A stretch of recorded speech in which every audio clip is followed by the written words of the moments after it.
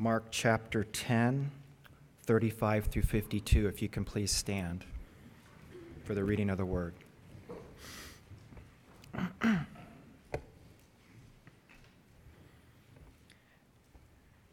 And James and John, the sons of Zebedee, came to him and said to him, "Teacher, we want you to do for us whatever we ask of you." And he said to them, "What do you want me to do for you?" And they said to him, "Grant us to sit one at your right hand and one at your left in your glory." Jesus said to them, "You do not know what you are asking. Are you able to drink the cup that I drink, or to be baptized with the baptism with which I am baptized?" And they said to him, "We are able."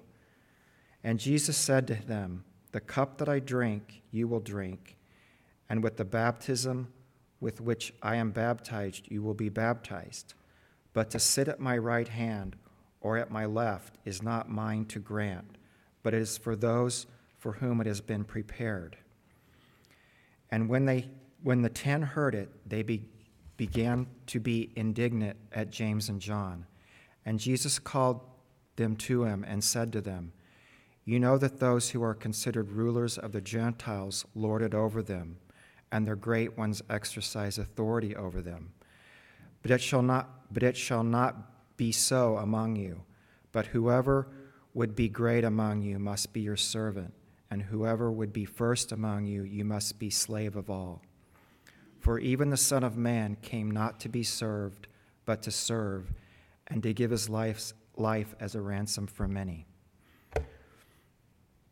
And they came to Jericho, and as he was leaving Jericho with his disciples and a great crowd, Bartimaeus, a blind beggar, the son of Timaeus, was sitting by the roadside.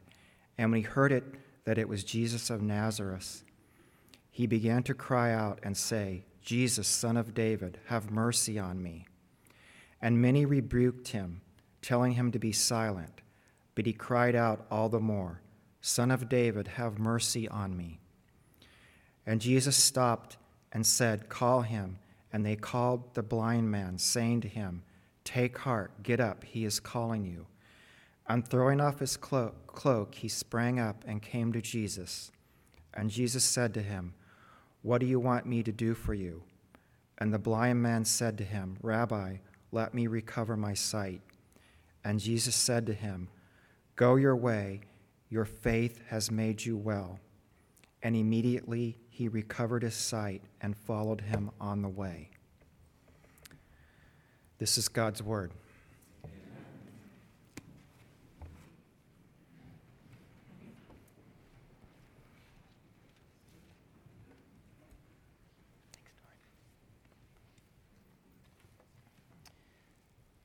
Go ahead and keep your Bibles open to Mark chapter 10, and let's pray as we look at this passage together. Gracious Father, thank you for your word.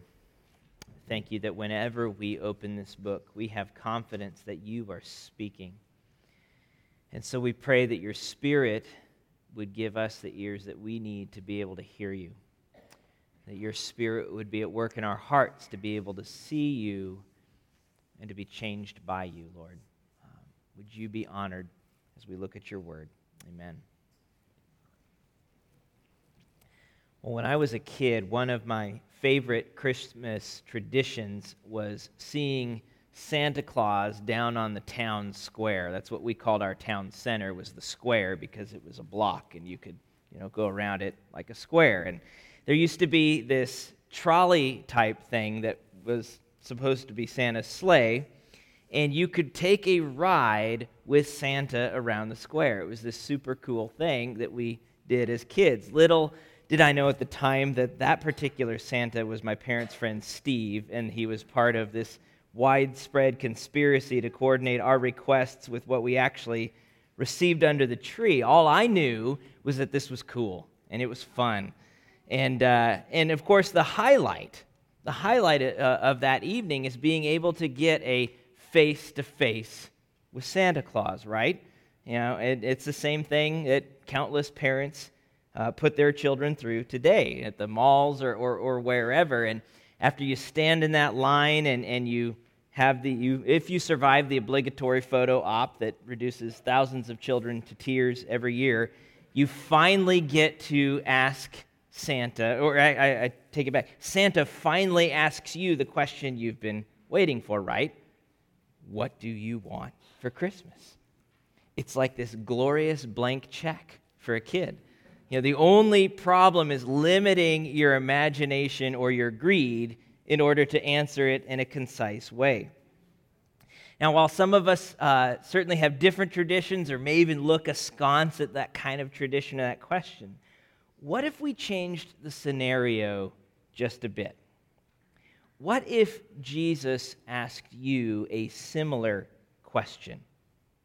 What do you want me to do for you? What do you want me to do for you? How would you answer that? That's the very question that Jesus asks two different people in two back-to-back stories in our passage this morning. And what's interesting is that while each of these parties come to Jesus with a request specifically because they recognize that he is the king. He is Israel's king. The first group speaks of sitting in his glory. That's enthronement language. And the second individual calls him the son of David twice. That is the royal title. They both come to him recognizing that he's king. Jesus asks both of them, "What do you want me to do for you?" But only one of them receives a favorable answer. Jesus says yes to one and no to the other. But what we're going to see this morning is that both Jesus' yes and his no come from a heart of love. Jesus loves us with a prudent love. He knows how to distinguish between what we want and what's truly good for us. We've spent this fall meditating on the heart of Jesus as it's revealed in the Gospels, particularly in how Jesus treats other people, what his interactions with others reveal to us about his love for us, and how we ought to then reflect that love to others. And today we return to Mark 10, same chapter we were in last week, where we have two relatively well-known stories, right?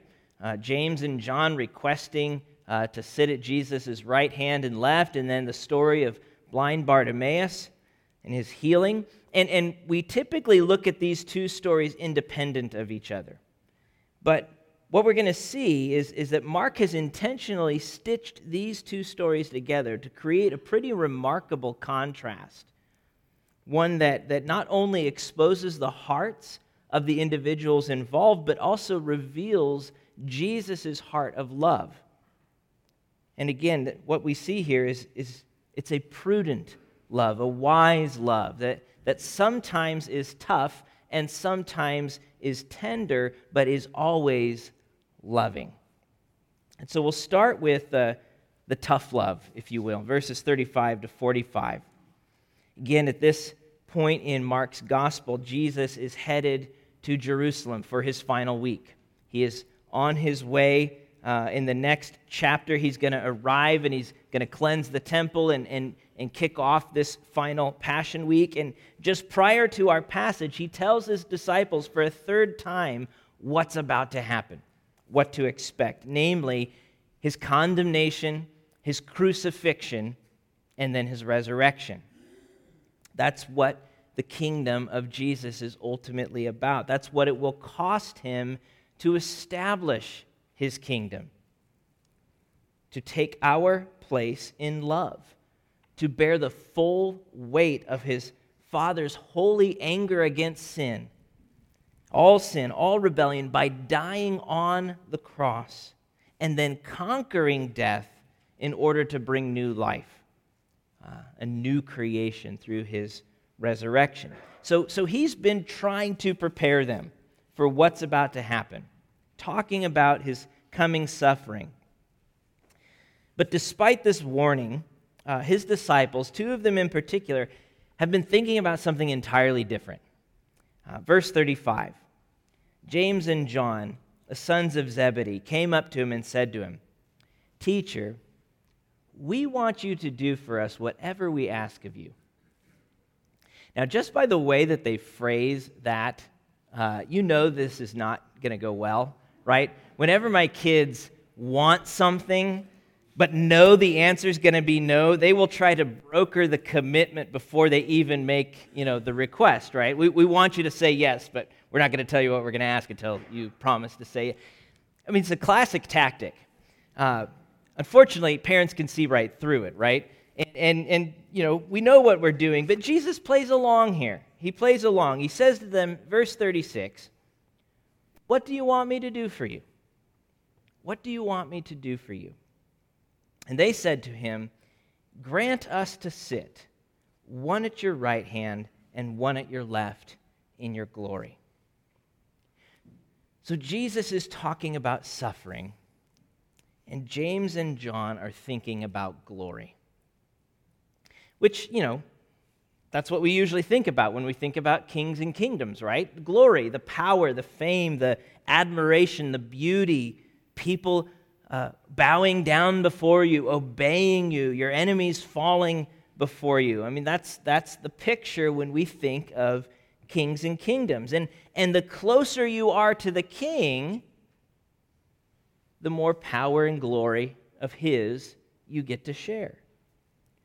So what do you want for Christmas? I want to sit next to the king. That's what they want. And to be fair, it's not entirely clear whether this was their own idea or this was their mom's idea. In Matthew's telling of this story, their mom approaches Jesus with them to make this request. I mean, you thought the whole helicopter parent thing was new, right? I mean, long before moms were marching into professors' offices to, question the test grade their child got, James and John's mom is lobbying Jesus about the seating order in the kingdom. And so, it's kind of funny the way that they execute this plan. It's almost like they came up with this great idea, and they want to get to Jesus and ask him before anybody else thinks of it. They go quietly to him. And just as funny is that when the other disciples find out, they're mad about it. Verse 41, when the 10 heard it, they began to be indignant at James and John. They get angry. Probably not because this was such an inappropriate request. Probably because they didn't think of it first. And if James and John got those seats, that means we're further down the line. Jesus will ultimately correct all of them in this story. So what will Jesus say here? What does his love look like in the face of this kind of request? Verse 38. Jesus said to them, "You do not know what you're asking. Are you able to drink the cup that I drink, or to be baptized with the baptism with which I'm baptized?" And they said to him, "We are able." And Jesus said to them, "The cup that I drink you will drink, and with the baptism with which I'm baptized you will be baptized.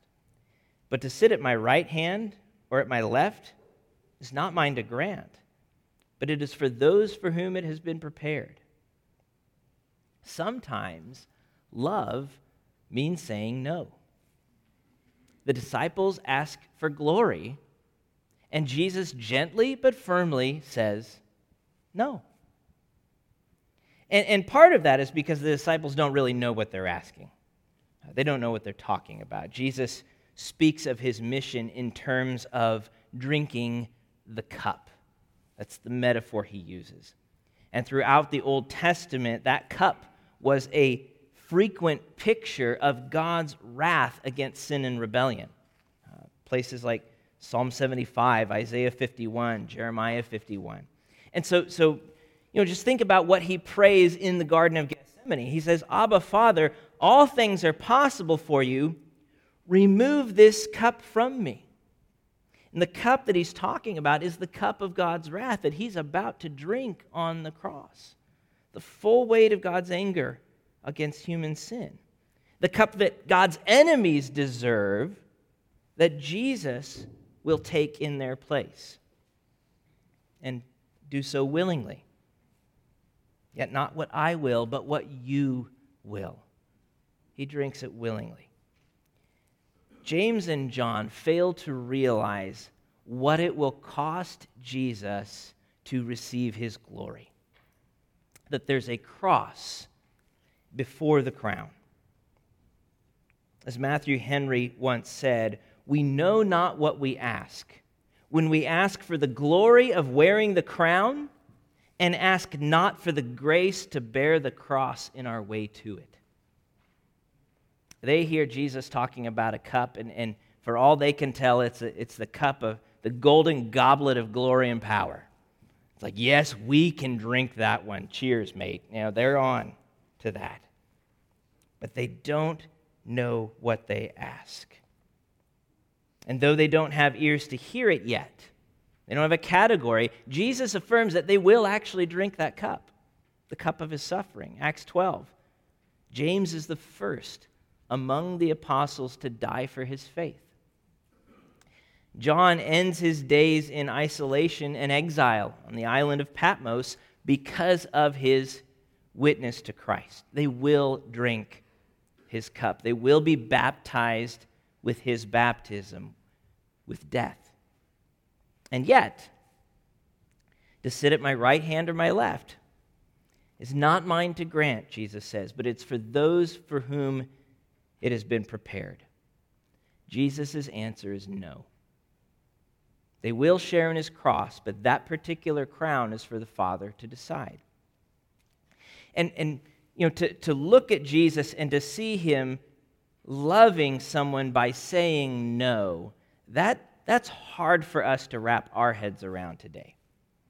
Our temptation is to think that loving someone means giving them whatever they want, whatever's going to make them happy. And being loved means that no one ever tells me no. That's our temptation. But, if you think about it, it's not that hard to see the limits of that logic. I mean, just parents of young children know instinctively that that's a lie, that's not what love looks like. How often does a toddler want something that will actually harm them? Grabbing for a sharp knife or running into the street or trying to stick their head into an oven or whatever creative forms of exploration that are actually dangerous and harmful. And while your child may kick and scream and call you a tyrant for telling them no, you do it out of love, right? You do it out of love. In fact, to not do that, to say yes to those things would be unloving. We know this. And yet, as clear-minded as that seems, that idea is harder.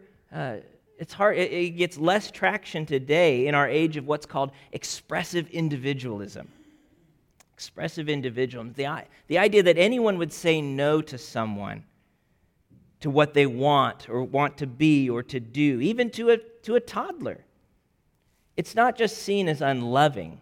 It's seen as hateful and violent and toxic. So what do we mean by expressive individualism? It's one of those categories sociologists like to throw around. What is that even talking about? Well, Tim Keller defines it as the belief that identity comes through self-expression, through discovering one's most authentic desires and being free to be one's authentic self. And so you think of the slogans that carry pop culture today. You do you. Be true to yourself. Follow your heart. Find yourself. That's this idea. Trevin Wax, who spoke at our Life on Mission conference a couple years ago, he explains a little bit further. He says the key here is that the purpose of life is to find one's deepest self, and then express that to the world, forging that identity in ways that counter whatever family or friends or political affiliations or previous generations or religious authorities might say. So, in other words, think of a Disney movie, right? The plot line of the Disney movie is someone finding and forging their self-identity in opposition to the naysayers. That's expressive individualism. And if that's how we define our purpose in life, to be true to yourself, then one sociologist explains the capacity of individuals to define the terms of their existence by defining their personal identities. That's increasingly equated with liberty and some of our basic rights. You put all of that in religious categories, and Wax explains that if the first and greatest commandment is to be yourself, then the unforgivable sin is to be false or to wilt before some external benchmark that others, like the church, might foist upon you. Sin is the failure to be true to yourself. Thus, the solution's not repentance, but reassertion. It's to reestablish your claim to ultimate sovereignty over your life and to courageously resist the outside forces that would call you to any kind of conformity. So what all of that means for our conversation here is that if we define love in the categories of expressive individualism, then unless you meet someone with an unqualified acceptance of who they want to be, who they feel they are, what they want to do, and withhold nothing from them that they believe will be helpful to expressing their true self, then you don't know what love is. You don't know what love is. If you love someone, you want whatever they want, and you give whatever they want. And so, therefore, as a result, we feel unloving whenever we have to say no. And we feel unloved by God if He ever says no to us. But what if, just what if, I don't really know what I'm asking for? What if giving me what I actually want will hurt me instead of help me? What if we admit what the parent of young children knows instinctively, but all of us know instinctively, that not everything we want is actually good for us? That sometimes loving means saying no. And if you think about it in our story, what if Jesus had said yes? What if He granted James and John's request here and gave them what they asked for? He would have actually harmed them in two ways. First, because allowing them to sit on His right and His left in His glory would have gotten them killed very quickly. Think about where Jesus was when He was enthroned to officially start His kingdom. It wasn't in a palace. It was on a cross, where there was someone on His right and someone on His left. And at that time, I'm pretty sure James and John were glad it wasn't them. So it would have harmed them in that way. Second, to say yes to their quest for glory would have harmed them in a second way, because it would have perpetuated a false view of greatness and a false understanding of God's kingdom. And that's something all of the disciples had to be sorted out on. So if you look again at verse 42, Jesus called to them, and He said to them, "You know that those who are considered rulers of the Gentiles lord it over them, and their great ones exercise authority over them. But it shall not be so among you. But whoever would be great among you must be your servant. And whoever would be first among you must be slave of all. For even the Son of Man came not to be served, but to serve, and to give His life as a ransom for many." Following Jesus is not about attaining power and glory for ourselves, but reflecting His glory through sacrificial love, death to myself, laying myself down for others. And the problem here isn't even authority. I mean, we all know that authority and power can be abused. That's not the major problem. Jesus actually promises his apostles a certain level of authority. In Matthew 19, he tells them they're going to sit on 12 thrones judging the 12 tribes of Israel. The problem is lusting for authority and power so that we can use it for our own personal advantage, to lord it over someone, to long for it so that knowing Jesus, that simply becomes a means to the end of our own self-glorification. Finding my true self and expressing it. If Jesus can help me do that, I am in, and I want to sit as close to him as possible. But if he asks me to do anything or gives to me anything that doesn't help me realize that, that's not love. That's not love.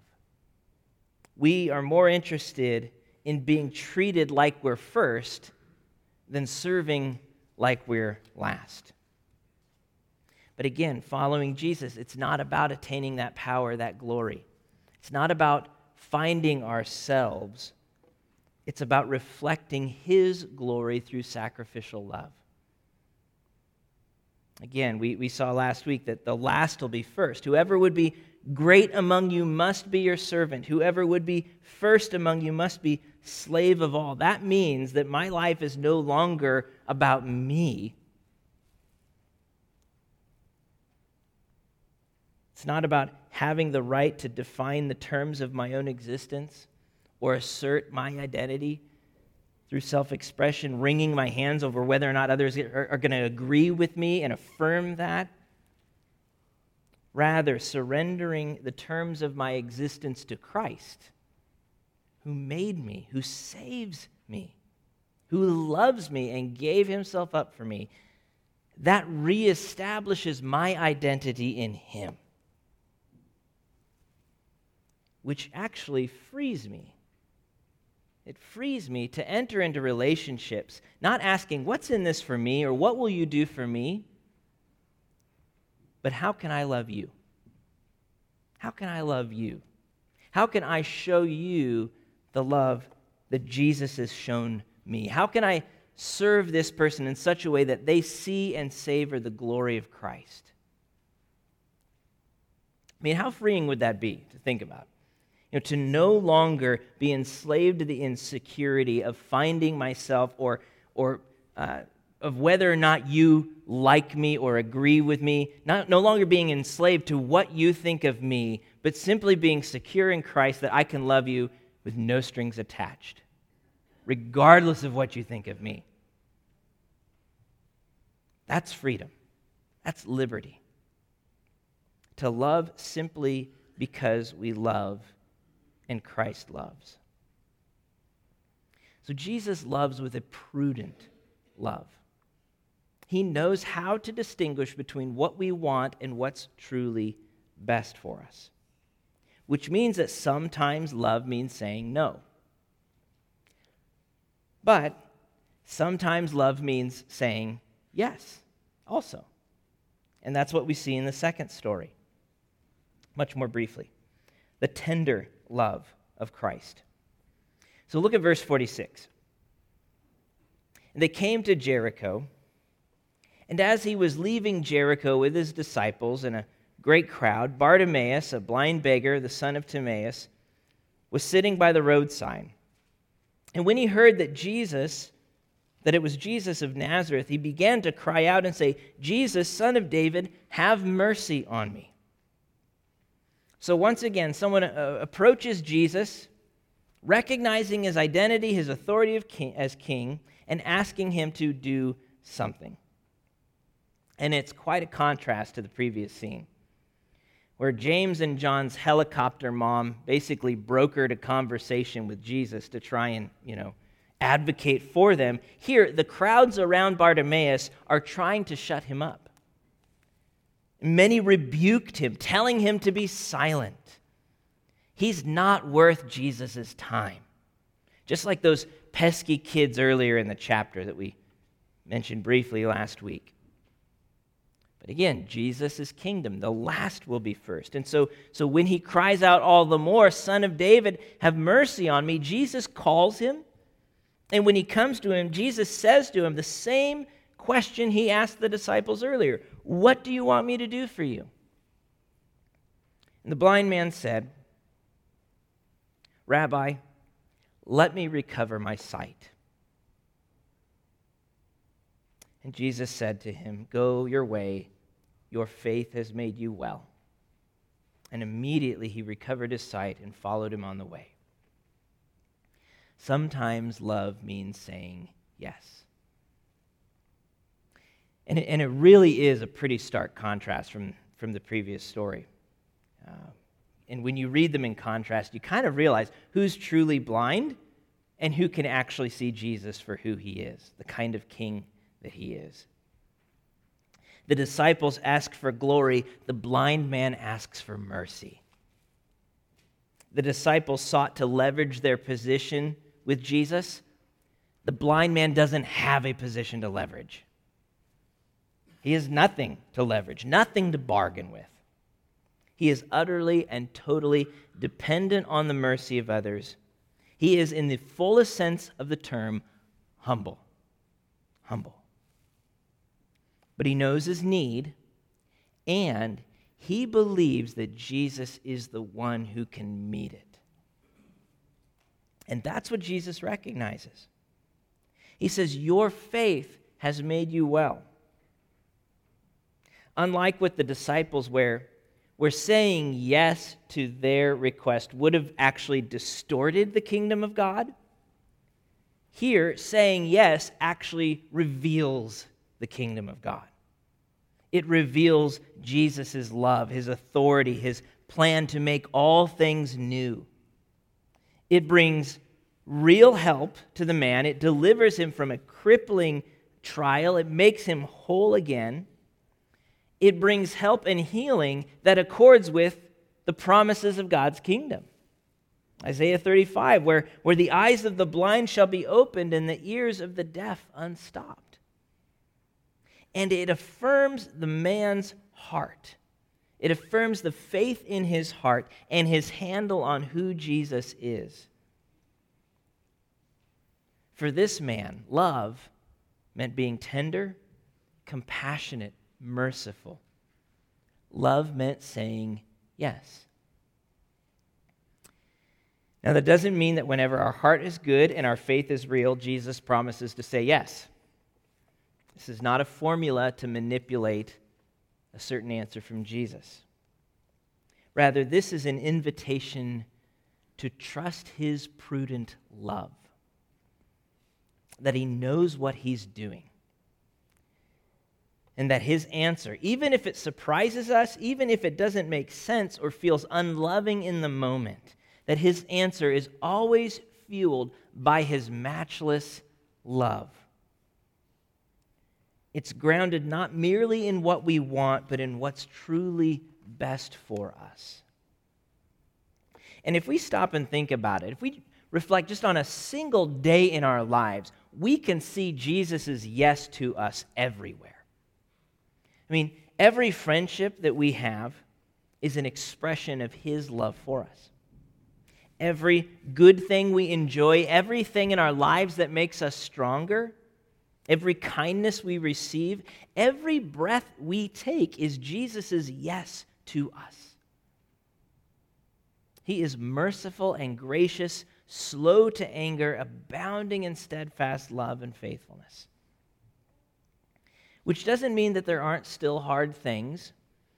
I mean, to acknowledge the multitude of Jesus' yeses is not to pretend that there aren't still some no's that are pretty hard to swallow. But every single yes and every single no flows from his prudent love.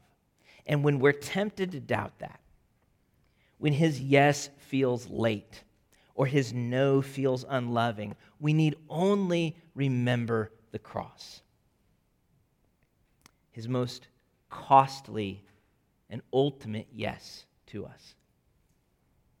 I mean, if God can bring something so good, so loving, so life-giving as salvation and eternal redemption from something so ugly, so difficult, and so evil as the crucifixion of the world's Savior.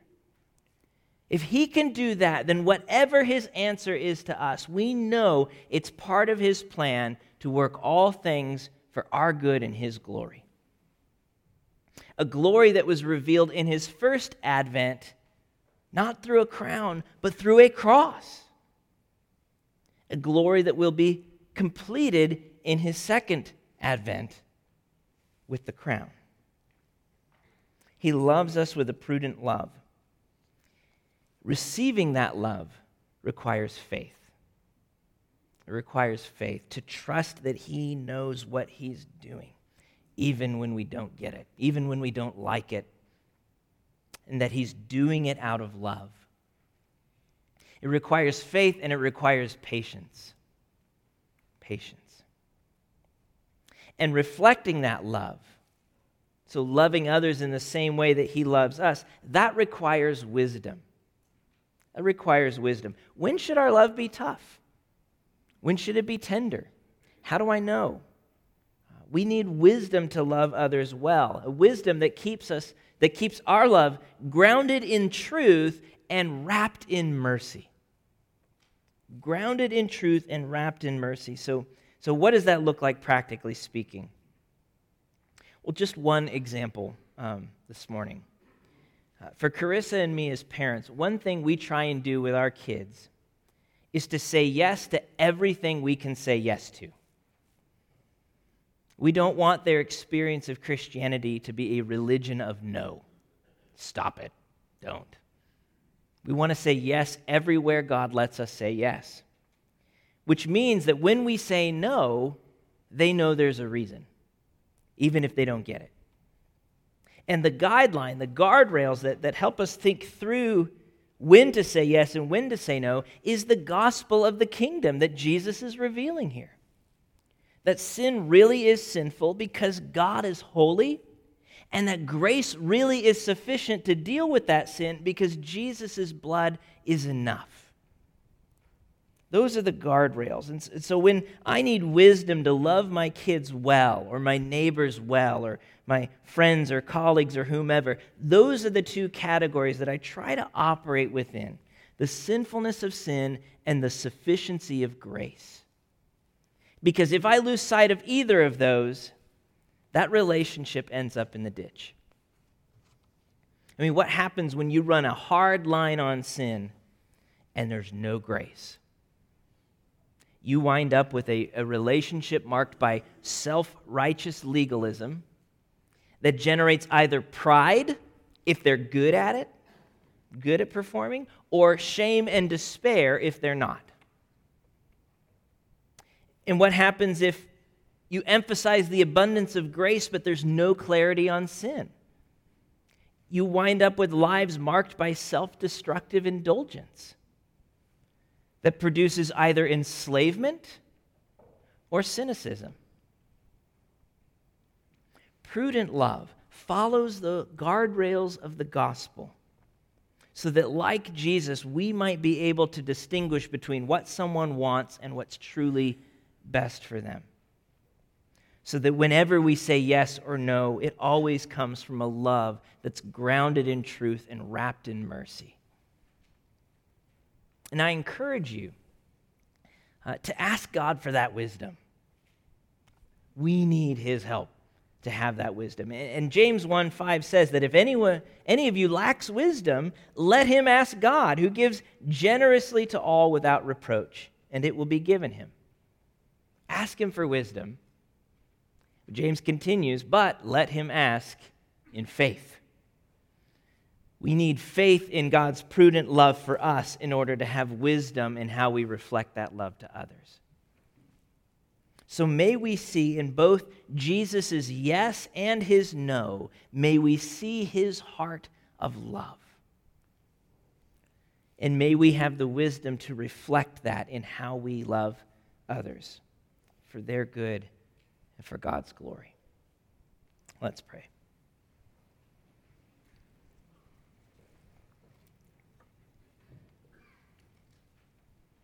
Lord, we confess that we do not always appreciate your love. Lord, were we to write the rule book, were we to draft the categories that define our existence, it would look very different, Lord. So much of what we expect in your love is about making much of us. And Lord, yet in this surprising, ironic way, we find that true liberty and freedom come not from being made much of, but being freed to make much of you in Christ. You are our identity. You are our satisfaction, our desire. Nothing on earth can rival that. So, Lord, let us trust that when we pray to you, whether your answer is yes or no, may we receive it as love, knowing that you are working all things for our good and for your glory. And Lord, would we have the humility and wisdom to reflect that love? We need in us the mind of Christ. And God, we confess right now we're not going to get it right. We're going to make so many mistakes as we try to love others. So would we learn to depend on the very grace we're trying to offer? And may we learn to hold fast to the very truth we're seeking to ground our love in. We need you and your love just as much as anybody else, God. May we be humble, faithful servants. May we rest in and rejoice in your love. We ask it in Jesus' name. Amen.